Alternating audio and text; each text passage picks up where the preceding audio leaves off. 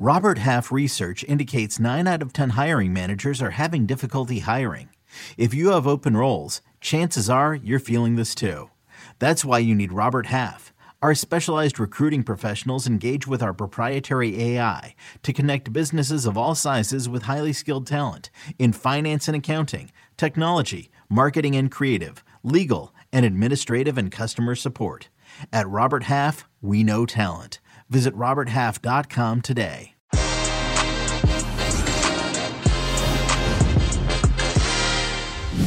Australia is the 31st nation to stamp its ticket to the main event. Commiserations to Peru and, of course, LME. But today, it's about the Socceroos.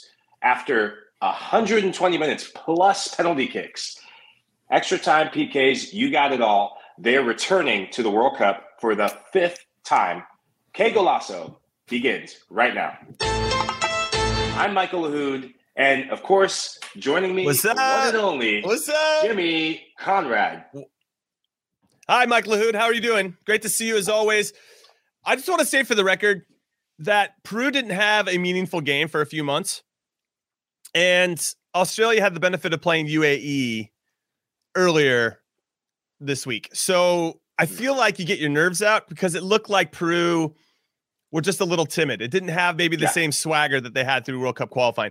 So I kind of wanted to start my overall sentiments and thoughts about this game right there because I think it did matter. I don't think Australia did much to go out and win the game over 90 minutes, but they looked pragmatic. They didn't look let's say they weren't timid either. There's so much to say. $12 million, by the way, if whoever won that game got $12 million to the Federation. Yeah, so it's a pretty big deal, big money game. It's a shame it had to go down to penalties, but it has to get decided in some way, Mike Lahoud.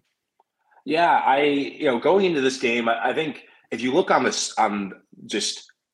lineup sheet, and if you judge this game solely based on talent and the talent of these teams and really the form of these two teams, you'd have to give the advantage to Peru. But this is why you play these playoff games. And this is why if you're a South American team, you don't want to end up in these playoff games because they're a one-off. Anything can happen. And from your vantage point, Jimmy, what did you think what got them into trouble as this game got going?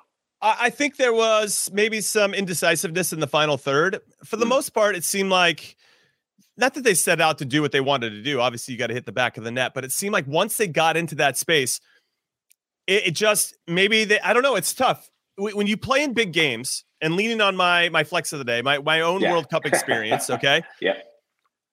The way that people play at that level it's insane. I mean, you're not just playing for yourself. I mean, this looked like a World Cup game to me, and not a World Cup game to me in the group stage. Because in the group stage, the first two games, everything feels possible. Obviously, the third game, it gets really decisive.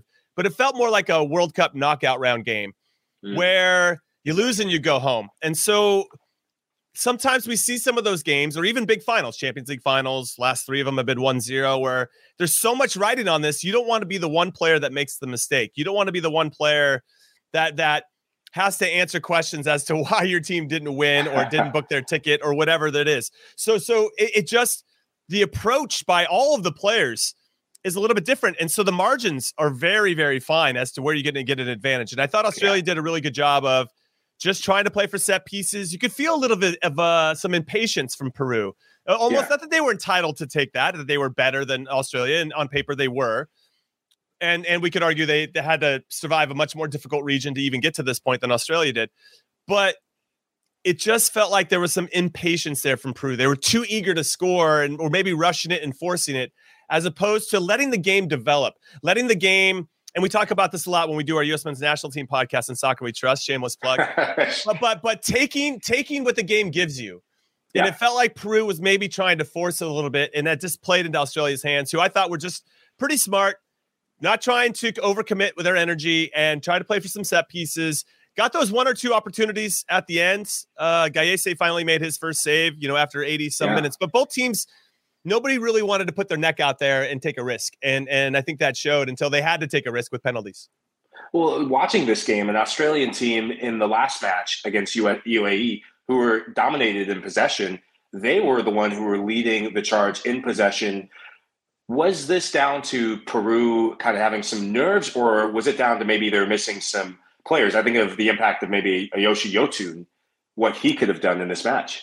Yeah. I mean, we could also throw out Raul Ruidiaz, who hasn't really featured for Peru for a while. It's clear that Gareca, the manager of Peru, the Argentine, he just doesn't play well when he plays for Peru. He plays well for the Sounders, but for whatever reason, it doesn't translate to his country in a consistent manner. So it's just one of those games where I think Raul Ruidiaz maybe could have helped. He might have been one of those things. And I'll give a shout out to the Australian coach for Graham Arnold for taking a risk at the end by switching goalkeepers, taking out his captain, Matt Ryan, and bringing in some guy that looks like one of those things at a car wash. Right? Andrew Redmayne. Andrew Redmayne, which doesn't even sound like a real name. It's like this made-up fictional story.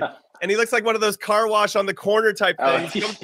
Come to our strip mall business and come check out. And he's doing all this kind of crazy stuff. And it was a bit inspired, but he knew he had to try to do something. He took a risk, and it ultimately paid off. I don't know if his antics ultimately paid off. If nobody's seen it, you got to go look up, what's his name? Andrew Redmayne. And Big beard. Yeah, it looks like Nat Borchers, Portland Timbers version of Nat Borchers. Just go look at the penalties somewhere online and see this guy's antics before he steps up and tries to save a penalty. But the manager took a risk there when it doesn't look like statistically that goalkeeper had really any right. I mean, your captain's Matt Ryan. You want to stick with your captain to see you through to a World Cup, but it paid off. This guy, Andrew Redmayne, only 3 caps, 33 years old. And they put him in with like a minute left so he could do penalties, and it ultimately worked out. It's tough. It's for me, penalties are a coin flip, Lahoud. But oh my gosh.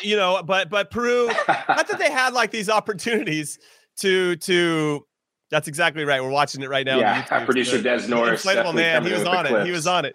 Found the GIF that keeps on giving. But I just, with regard to, I thought Peru was okay getting the ball through the middle third and maybe not created those numerical advantages as much as they probably like. But I just thought Australia was committed to playing defense. And when you have that, you have to take your chances. And if you don't, you're just going to give that team that's defending that one opportunity. And they didn't even get it. They created one that maybe could have been a goal, but it just led to penalties. And again, it's a coin flip. I thought substitutions made the difference for Australia. Up until they made those 2 subs, I think of Jamie McLaren, who I expected to start this match coming off the bench. He did the same, such an impact sub, spark plug for this Australian team in the UAE game to then turn the tide. And then Mabil, the Kenyan-born refugee, what a great story he is to step up, come in, and also create that chance towards the end of the match. They could have seen them go 1-0. But just one last thing about Peru, so much experience in this team from the 2018 World Cup. I think of Christian Cueva, who I thought was very quiet, didn't have one of his best games, and Andre Carrillo. Do you think that Gareca got it wrong with maybe taking him out? Or was it just an off day completely for Peru? Well, so with regard to Cueva in particular, where's the number 10 shirt for Peru? What I find interesting, and I've seen this before, and I'll leave names nameless, and I'm sure you've seen it before too, where you want your best players to be available for penalties, Michael Lahoud. Mm-hmm. And the fact that all of a sudden Cueva has a bit of a cramp or whatever, I listen, the pressure must be, I can't even imagine the amount of pressure to step up and to even play in this game and to have to put the country on your back and try to make a play, but then to have to do it in penalties. Sometimes that can be emotionally overwhelming, especially if you're tired and I don't know. I'm not trying to cast any doubt on this guy, but I would rather have a 50% Christian Cueva hitting a penalty than some 100% guy that doesn't play for us very often. You know what I mean? I don't know. It's interesting when that happens. And I've seen some top players shy away from penalties. We saw it with England in the Euro final, where now you're relying on some of your youngest players, Bukayo Saka, to step up, as opposed to getting a more experienced veteran name out there to step up, because it's a lot. And a lot of people don't know if they can handle that type of thing until they get there. So I thought that was interesting. I might be casting some extra drama to this. He might have had a significant injury, but if I'd rather him take, I mean, how much energy does it really take to take a penalty? It takes more emotional energy than physical. And for a chance to send your country to a World Cup, why wouldn't you want to step up and really embrace that opportunity as opposed to shying away from it? So yes, it becomes mental, it becomes emotional, and he didn't have a great game, but I don't mind Carrillo and Cueva getting out there. I mean, it wasn't due to Peru like I said, that their middle third transition wasn't bad. It was just in the attacking third. It just felt a little disconnected, which also in conjunction with that was Australia just playing really good defense, right? And just making it very difficult. And they're fighting. That's the thing at that level. Everything you're fighting for everything. You're fighting for the inches that could end up making the difference. You think you got a clear header, dude? You're going to get an elbow to the face if you're going to get that clear. Like you're going to get something. There's no. You're not going to get any freebies. Sometimes when you play pickup sometimes now too. Yeah. Where there's always one guy out there who's trying to show you up, and then all of a sudden you kind of raise your game, and then you're like, hey, listen, I'm just not giving you anything for free. I don't mind. Yeah, sure, you might show me up, you might beat me one time or two, but I'm still not going to give you any freebies, you know? And I feel like when you get to that level, there's just no freebies in any part of the game, small passes, whatever. But I just thought maybe Peru looked like they were missing some pass. They just didn't have that swagger that I thought I saw when we were doing CONMEBOL qualifying coverage. Yeah, well, you mentioned him before, Raul Ruidiaz. When you get into PKs, you want attackers. Is that a guy that they're going to look back on and rue, pun intended, not having him in the 18? Because that's an attacker. That's a guy who's scoring goals for fun. No matter what league he's in, he's full of confidence. That's a guy that you now have on your team that could step up. Peru had 2 defenders step up to take a PK. Alexander Collins, he is Mr. Calm, Cool, and Collected in penalty kicks, leading New York City FC to an MLS Cup last year. Mm-hmm. And another defender, the right back from Boca Juniors, misses his penalty kick. If that's a striker, it could be a different conversation. Well, that leads to Cueva, it leads to Ruidiaz. I mean, it leads to a couple guys that in those tough moments, when you're trying to book your ticket to a World Cup, those are the players that you want out there representing you. And it's a shame that Cueva, it could be subconscious, right? I mean, you're like, I got to camp. I can't move anymore. I got to come off kind of thing. But for all of us, and I mean, we've been friends with Luis Miguel Echegaray, LME, for quite some time. He's been an unbelievable host from Que Golazo from its infancy. Absolutely. I wanted Peru to go through for him, and obviously the crowd support. Can we give a shout out to the Peruvians? Now, don't disrespect. I got this from when I went to Australia, one of my Socceroos buddies gave me one of these jerseys. So I have a connection to Australia as well. But I was pulling for Peru. I thought it'd been very cool to have their, how many fans traveled to Qatar just to support their team? So I'm a bit heartbroken for them, but you still got to go out there and make plays. And the thing is, we could really sit here and overanalyze and micromanage the penalties. But if you want to book your ticket to a World Cup, you got to get the job done in 90 minutes. And you actually had an extra 30 to get it done before penalties as well. So what's interesting is if you remember the second half of the second extra time, Peru started to actually combine a little bit more and looked a little bit more dangerous. Dude, we're like 100. I'm like 110 minutes. I'm like, finally, they started to play 10 minutes before penalties. It's like too little, too late, boys. Yeah, well, you look at the stats. Their first shot on goal in the 99th minute, and it's a sub, Edison Flores coming off the bench to line one up. And then in the second half of extra time, he gets that header that could have just rewritten history and Peru. And now he's the most famous man in Peru next to LME. And LME will definitely be the most famous man in New York City. You can find him at some pub drowning his sorrows. And we talk about wanting to win this for him. It's his birthday. Happy birthday to you, LME. Sorry I couldn't get it done. And, I'm just going to say that's a shit birthday for LME. yeah. Maybe he's Could you imagine? Like if the U.S. didn't qualify on my birthday, I'd be so disappointed. I'd be like gutted. Like my birthday's always attached to the lack of qualification. So. Oh, geez. No, but yes, of course, that header does ultimately prove to be the difference, or could have been if it didn't, if it had gone in. But again, why did it take 99 minutes, 100 minutes, 105 minutes for that type of emphasis to maybe start to play with that type of urgency? It just felt both teams. This isn't isolated to Peru. Both teams just felt like they were playing a little bit safe. I would actually say this: Australia felt like they were playing a little bit more safe by design, and Peru just felt like they were playing safe because they were just a little nervous. It was maybe approaching it in two different ways. And once you've been out there enough, Lahoud, and so have everybody watching. I mean, you've played at some point, I hope. And if you haven't, you should sign up and play because it's an amazing sport. But when one or two of your teammates doesn't have confidence, it does start to permeate to everybody else on the team. Absolutely. And then all of a sudden, when you get the ball, maybe you're the one player that has confidence. You're like, am I going to play it to that dude? Because he's probably going to lose it, And so you start to have these little doubts that come in. And it just seemed like that type of, not necessarily negative. I think they wanted it. I just think there was a lot of tension. And I think that tension permeated to the rest of the team. And they just didn't. It's unfortunate because if you're going to lose, and I say this to the guys I coach now, like, let's lose being ourselves. Let's not lose because we're timid. You know what I mean? And there's a really big distinction there. And I felt like Peru lost today because they were timid. And that must suck. Well, you talk about doubt permeating through the team. Is there doubt that now permeates around the world about CONMEBOL that there's only 4 teams represented in the World Cup this coming, fall, winter? No, that's a good question. I would say that with Argentina taking down Italy, with the battle of the Euro and South American champions, and with how well Brazil and Argentina have been playing in particular, obviously Ecuador is going to be someone I wouldn't want to face in this particular competition. Uruguay, we just saw them with the U.S., very solid. They just got Darwin Nunez making a big move to Liverpool, and they're littered with a lot of experience and talented players, a nice mix of young and old with Uruguay. I think really the drop-off is, what if they had a different representative there? I mean, Colombia should have been, at the minimum, Colombia should have been the 5th team. They had so much talent, and that is who underperformed for me. Peru, in some ways, overachieved to get to this point, in my humble opinion. Chile just is too old, relying on older guys, but Colombia is the team that I thought really blew it.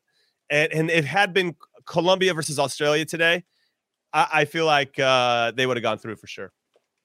Yeah, it seems like at the end of an era for some teams, the Chiles, the Colombia, they're still trying to figure themselves out. And with this Peruvian team, they're not a young team. Some of these players now entering 30 plus, some of the twilight of their career, a lot to be corrected, a lot to be dissected. And as we look at the World Cup, now Australia qualified, the Aussies, team number 31 out of qualification. Who would have thunk? And for that, they get the grand prize of going into Group D, which for some, that could be a tough one. You get to play the defending world champions, France, and then, of course, the Danish, who seem to be resurgent in their own right with what they've done in the Nations League, recent result against France, and, of course, Tunisia. Well, less to say about them, the better. No, of course, they're there for a reason. No one from Tunisia, call me up. Sorry. I didn't mean to say that. But what are Australia's chances in this group? Well, let's start with France. I mean, they're kind of necessarily in the mud. I just feel like the last time they won a World Cup in '98, they got knocked out in the group stages in 2002. They are a team that has shown that they will implode at times. It's not easy to repeat as World Cup champions. Even the last one, Germany won it in 2014, got grouped in the group stages in 2018. So there is some history that if you win a World Cup, it's hard to maybe find that same gear that helped you win it in the first place. Now, I think that France is in a unique situation because they just have too much talent. So who's the best 11? What's your best formation? And that is the big problems I think that Didier Deschamps has. Now they're with 4 Nations League games. They only have 2 points. They're at the bottom of their group. They lost to Denmark 2-1 on June 3rd. Then they drew with Croatia 1-1. Then they drew with Austria 1-1.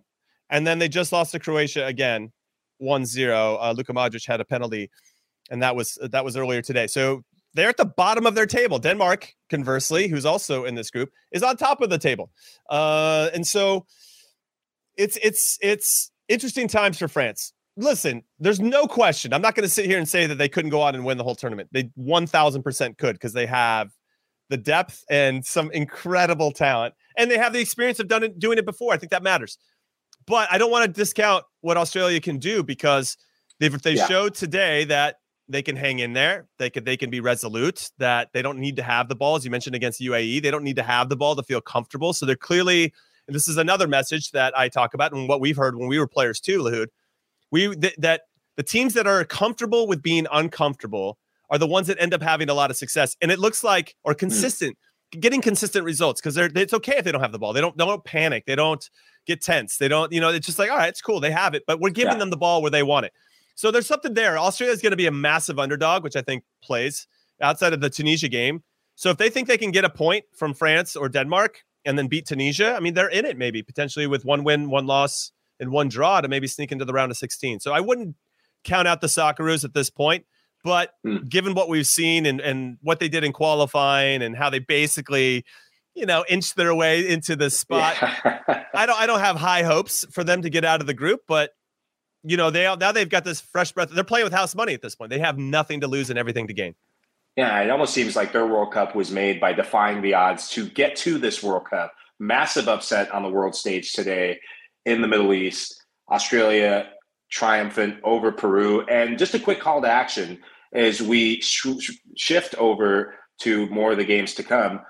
Where do you think Australia is going to finish? I've seen some of you say France 1, Denmark 2, Tunisia 3, but type in the chat where you think Australia is going to finish.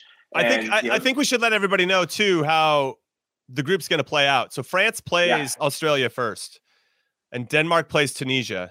So just given current form, and I'll say Denmark wins that one, so they're on 3. Let's just play this out, everybody. And then France most likely should beat Australia. So Denmark and France both have 3. Tunisia, Australia is game 2. And then Denmark and France play each other game 2, which is really interesting because that's where I think things could change. Because if Australia lose that first game, but then beat Tunisia, they got 3. And that means if France beat Denmark or Denmark beat France, one of them's only got 3, the other one's got 6. So it's going to come down to that game 3. That's all Australia wants. And from a U.S. perspective, if I'm being realistic and leaving my super bias behind it, you just want to have a chance going into the third game of a group. And a legitimate chance, not like you have to win 6-0 or whatever to go through. But you just have to win the game, or you just need a draw to go through. So again, the way this is set up, Australia playing France first, not great, but at least they have 5 months now to prepare for that game. And I'm sure they have enough evidence of how they could maybe potentially break down France. And I think it's going to look very similar to what they saw against in Peru, just to give everybody a heads up, a real tease 5 months in advance. They're going to sit back, and if they're going to try to get those set pieces, and if they can score on a set piece, they will, but they're probably not going to score against France in the run of play. So many of our viewers and fans tuning in, they're saying Australia, a lot of Australia 4th, couple Australia 3rds. And I saw one hot take. One of our fans gave a hot take and said France will not make it through and the Aussies will get the better of them. You need to go and get a lotto ticket, put that bet in because you are going to be the richest man at the World Cup if you get that. You see the odds to win Group D, France at minus 250, Denmark plus 275, the Aussies at plus 1,000, and don't sleep on Tunisia, but you can sleep on Tunisia. You'll be sleeping on a bet of cash. Tunisia at plus 2,000. We're going to go to break. Up next, after the break, we're going to be talking the other playoff match tomorrow, Costa Rica versus New Zealand. Jimmy Conrad, Michael Lahoud here. See you after the break. This episode is brought to you by Progressive Insurance. Whether you love true crime or comedy, celebrity interviews or news, you call the shots on what's in your podcast queue. And guess what? Now you can call them on your auto insurance too with the Name Your Price tool from Progressive. It works just the way it sounds. You tell Progressive how much you want to pay for car insurance, and they'll show you coverage options that fit your budget. Get your quote today at Progressive.com to join the over 28 million drivers who trust Progressive. Progressive Casualty Insurance Company and Affiliates. Price and coverage match limited by state law. I'm Sandra, and I'm just the professional your small business was looking for. But you didn't hire me because you didn't use LinkedIn Jobs. LinkedIn has professionals you can't find anywhere else, including those who aren't actively looking for a new job, but might be open to the perfect role, like me. In a given month, over 70% of LinkedIn users don't visit other leading job sites. So if you're not looking on LinkedIn, you'll miss out on great candidates like Sandra. Start hiring professionals like a professional. Post your free job on linkedin.com/recommend today. Aussie. Oi. Welcome back to Que Golazo, Michael Lahoud, Jimmy Conrad, the one and only World Cup playing Jimmy Conrad, as we talk about the FIFA World Cup. God, heavy flex on that. So if you're not going to flex, I'll flex for you. Thank you. I appreciate Former that. teammate, yeah. And he's got the Aussie kit on for good reason, picking the right team. So we say commiserations to our one, and even saw someone say prayers for LME. Pray for the bar tab that's going to be coming tonight because he's earned it for his birthday and the result. Let's shift over. Let's pray for his wife who's got to take care of him after he stumbles back into the house. Jen, please. If you're watching the show, please. Let's shift over to tomorrow's Intercontinental Playoff. Costa Rica. The Ticos playing against the Kiwis. New Zealand. This is a really interesting matchup. If you thought that Peru were the favorites going in this one, Costa Rica have to be the heavy favorites. The CONCACAF nation going up against the Kiwi nation. And, Jimmy, what do you see in this matchup? Costa Rica not really starting well in their CONCACAF, World Cup qualifying, and then ending with an emphatic result against the U.S. Although it was the B team for Costa Rica, the U.S. doing a little bit of game management, but they really have a golden opportunity on their hands against New Zealand. Yeah, what's interesting is that was the one game I thought of qualifying against the U.S., the last one where the U.S. had already qualified, where Costa Rica played their younger players. And I think that the fans have been clamoring for that for a while because they've been relying on some of their older guys for a long time with Borges and Brian Ruiz in particular. And they're ready for their younger generation to step up. And the younger generation looked pretty good against the U.S., albeit, as you mentioned, a B team that had already qualified. So the intensity level was a little bit different. But not only did they beat the U.S. in the last game of World Cup qualifying, they won 4 straight, which included beating Canada as well. So what they're very good at is as being stout defensively, which really sets up well for trying to win a game of this magnitude, where you have to not give up chances and you have to maximize the ones that you get.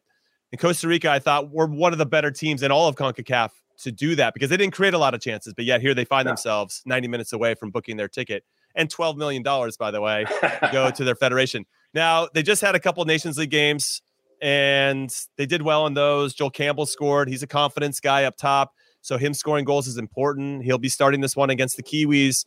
Keylor Navas is back on the team. He didn't play in the Nations League games, but he's here. And anytime he's in goal, if Navas is in goal, you always have a chance. Yeah. And I can't emphasize that enough. Now, Chris Wood has scored 33 goals for the Kiwis in 67 caps.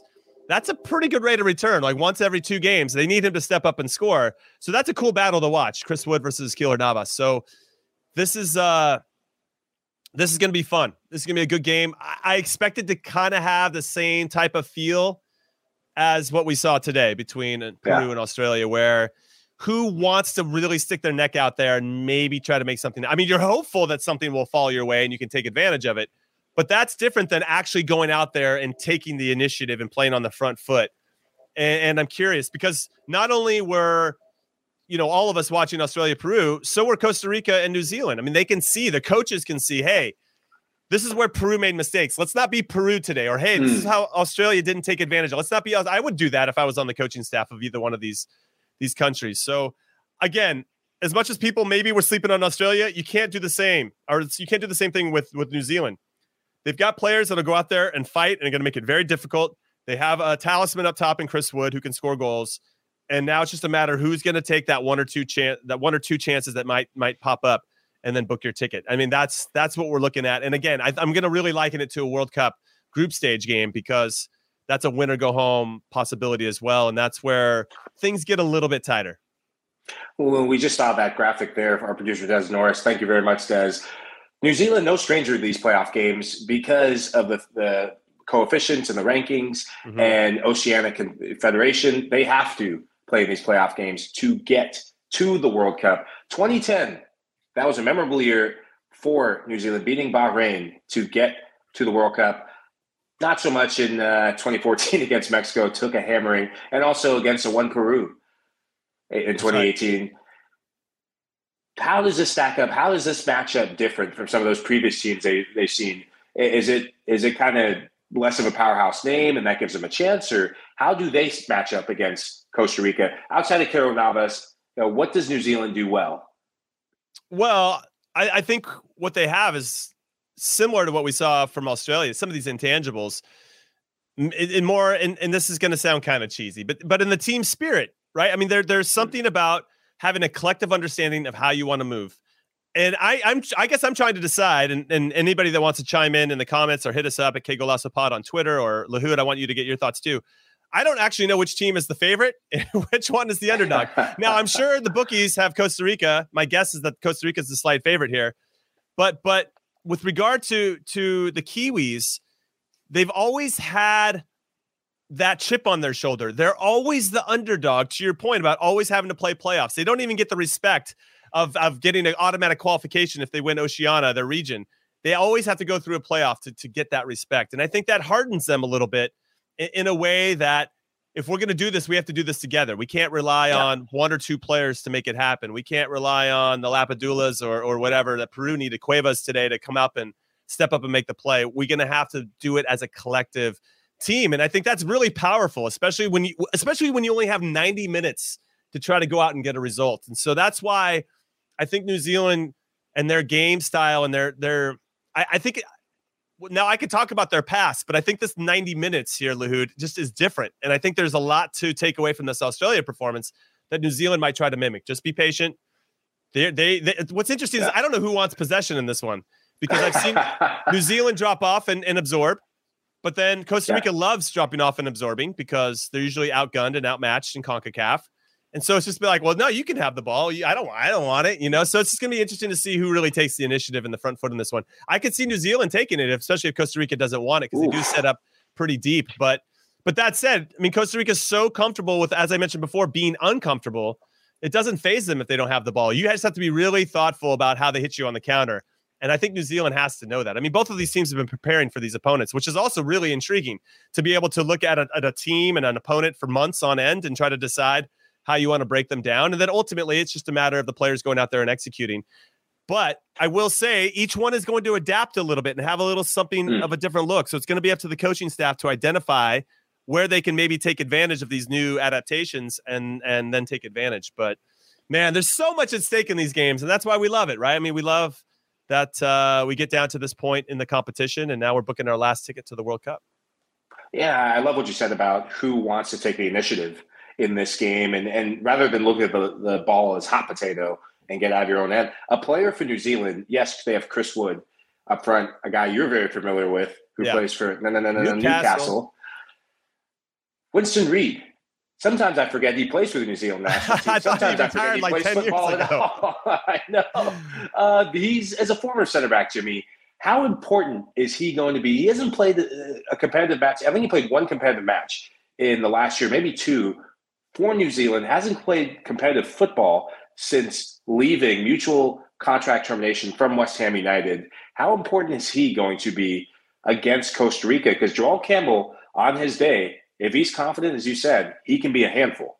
No, of course. I mean, Winston Reid, for me, or anybody that is of an age that's maybe on the wrong side of 30, I think as the phrase goes, he's logged a lot of miles on his legs, and he wasn't very quick to begin with. So when you have a player of his experience, it's really, really vital, I think, in terms of communication and putting guys in good spots. Putting out fires before they start is one of the main jobs as a center back. So when him back there is probably an air of confidence and ease because of his communication. That has to be of the utmost importance. Now, it will be kind of funny to see Winston Reid and potentially Brian Ruiz, who's 36 years old for Costa Rica, trying to sprint after a ball up over the top, because I don't know if those guys are anywhere near what they used to be. But that's another reason why I don't know if New Zealand's going to stretch out, because if they stretch themselves out and they leave a Brian Ruiz or more importantly, a Joel Campbell isolated with a Winston Reid, Joel Campbell's going to win every single one of those duels. Yeah. He's just going to be able to get to the ball first. He can turn and play. I could see, if you're going to have a betting man, Winston Reid to get a yellow is probably a good value there. But that, I don't think that the Kiwis are going to allow themselves to be exploited in that way, which means they're probably going to sit a 6 right in front of them. But that doesn't allow them to maybe attack with the same type of energy that you'd like, right? So there's a lot here. But again, like we've seen with all these teams, experience matters. And in those key moments, you want to have players that have been there before and have seen certain types of plays thousands and thousands of times, and also are vocal leaders both on and off the field. Oh, you talk about people who are most liable to get a card. An MLSer, you're familiar with him, Francisco Calvo, would not be surprised if there's multiple colors of cards waiting for him in that matchup. And looking at the group, the winner of this match gets the golden ticket into Group E, which is probably one of the closest things to the group of death. Not many group of deaths in this World Cup, but this is a difficult group to be a part of. You got Spain, Germany. The Germans seem to be doing their thing, younger group. And, of course, Japan, who perform at World Cups, always find a way to get out of groups. Spain ranked 7th in the world, Germany 12th, Japan 23rd, top 25 teams in this group. How do you think whoever wins this match, how do you think they're going to fare in this group? Yeah, not well. I think they're going to have a cup of coffee. They're going to be like, see you in 2026. I don't think it's going to last very long for either one of these teams. And I say that with all due respect to New Zealand and Costa Rica. Now, when I think back to Costa Rica and doing the improbable, they were in the group of death in 2014, the World Cup in Brazil, where they had Italy and they had England and they had Uruguay. And they won that group. They won that group. The scary part, everybody, is that's 8 years ago. And they're still relying on the same players, So imagine the mileage these guys have had after 8 years. Now, I do think, though, and this also speaks to the Peru and Australia game today, there are players on both sets of teams, New Zealand and wow, I just lost my train of thought. New Zealand and Costa Rica, who this is it. Like this is going to be their last World Cup. They've got no other chance after this. So imagine that type of urgency, Lahoud, that this is. You could realize a dream here. Not only will your country get $12 million and you have all that, but this is it for you. Like this could be the end of your career if this doesn't go the way that you want. And so imagine playing with that type of energy as well. That would be something special. And I think you don't get tired when you have that type of energy. Yeah, and I love how you said that about the onus you take it on personally to just realize a dream. The last chance could be the last dance for this golden generation of Costa Rican. Well, talk about energy and not getting tired. Big news coming out in world football today. The IFAB, say that 10 times fast. The IFAB comes out with news that they are going to permanently allow 5 substitutions, not 1, not 2, not, like LeBron said, not 1, not 2, not 3, not 4, but 5 substitutions, and also expanded to a 26-man roster. What are your thoughts? And we'll make the final thoughts, Jimmy. What are your thoughts on that breaking news? Yeah, beautiful. I love it. I think that given the amount of games that these organizations put these players through, having some of their interests at heart is probably for the best, both physically and emotionally. And I think it's really smart. Now, for everybody that doesn't know, with those 5 subs, you can still only make 3 substitutions during a game. So you have to make 2 of those with 2 subs coming in, which I think is important to know. You can't just make 5 individual subs throughout the game. You have to make at least you have 5 subs, but there are only 3 windows to make those 5 subs. And I think that's interesting that you have to maybe at two points in the game, have to switch out 2 players, maybe 3 if you want, which we've seen before.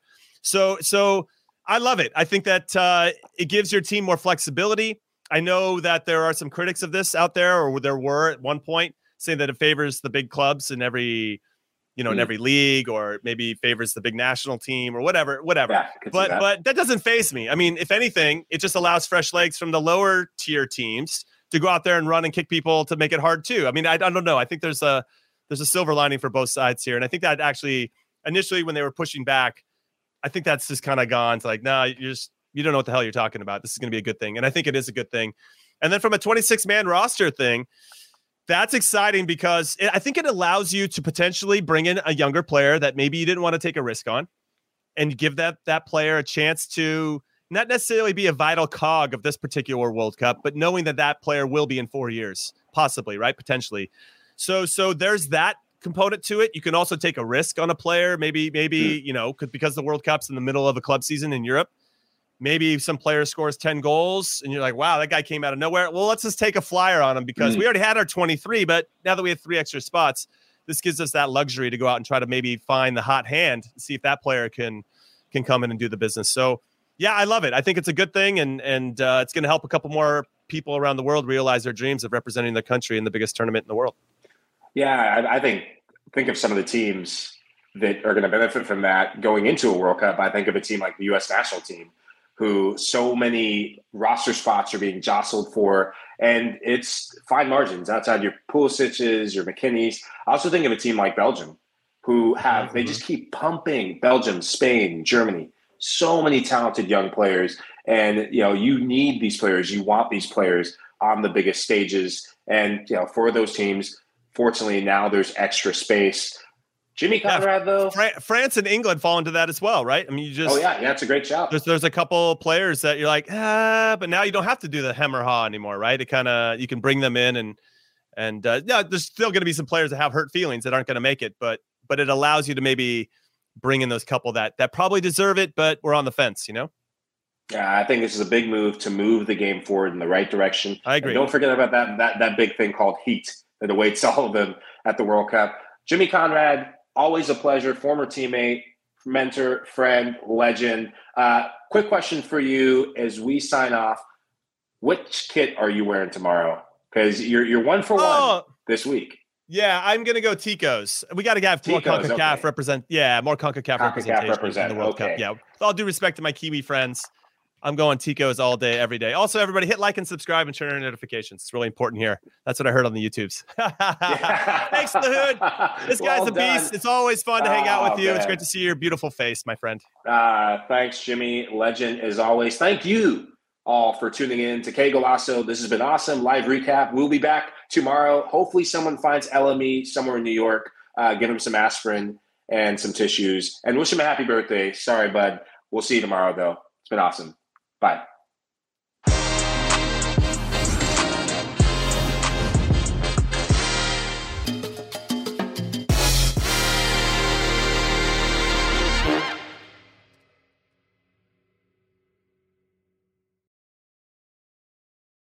Hey everyone, this is Jimmy Conrad, your favorite former U.S. men's national team player and the host of the Call It What You Want podcast.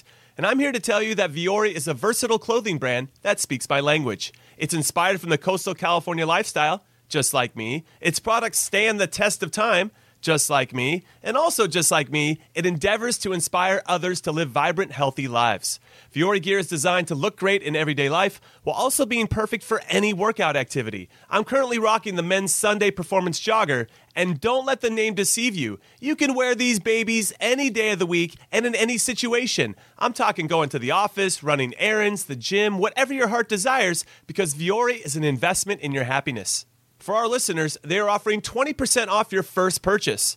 So get yourself some of the most comfortable and versatile clothing on the planet at vuori.com/sports.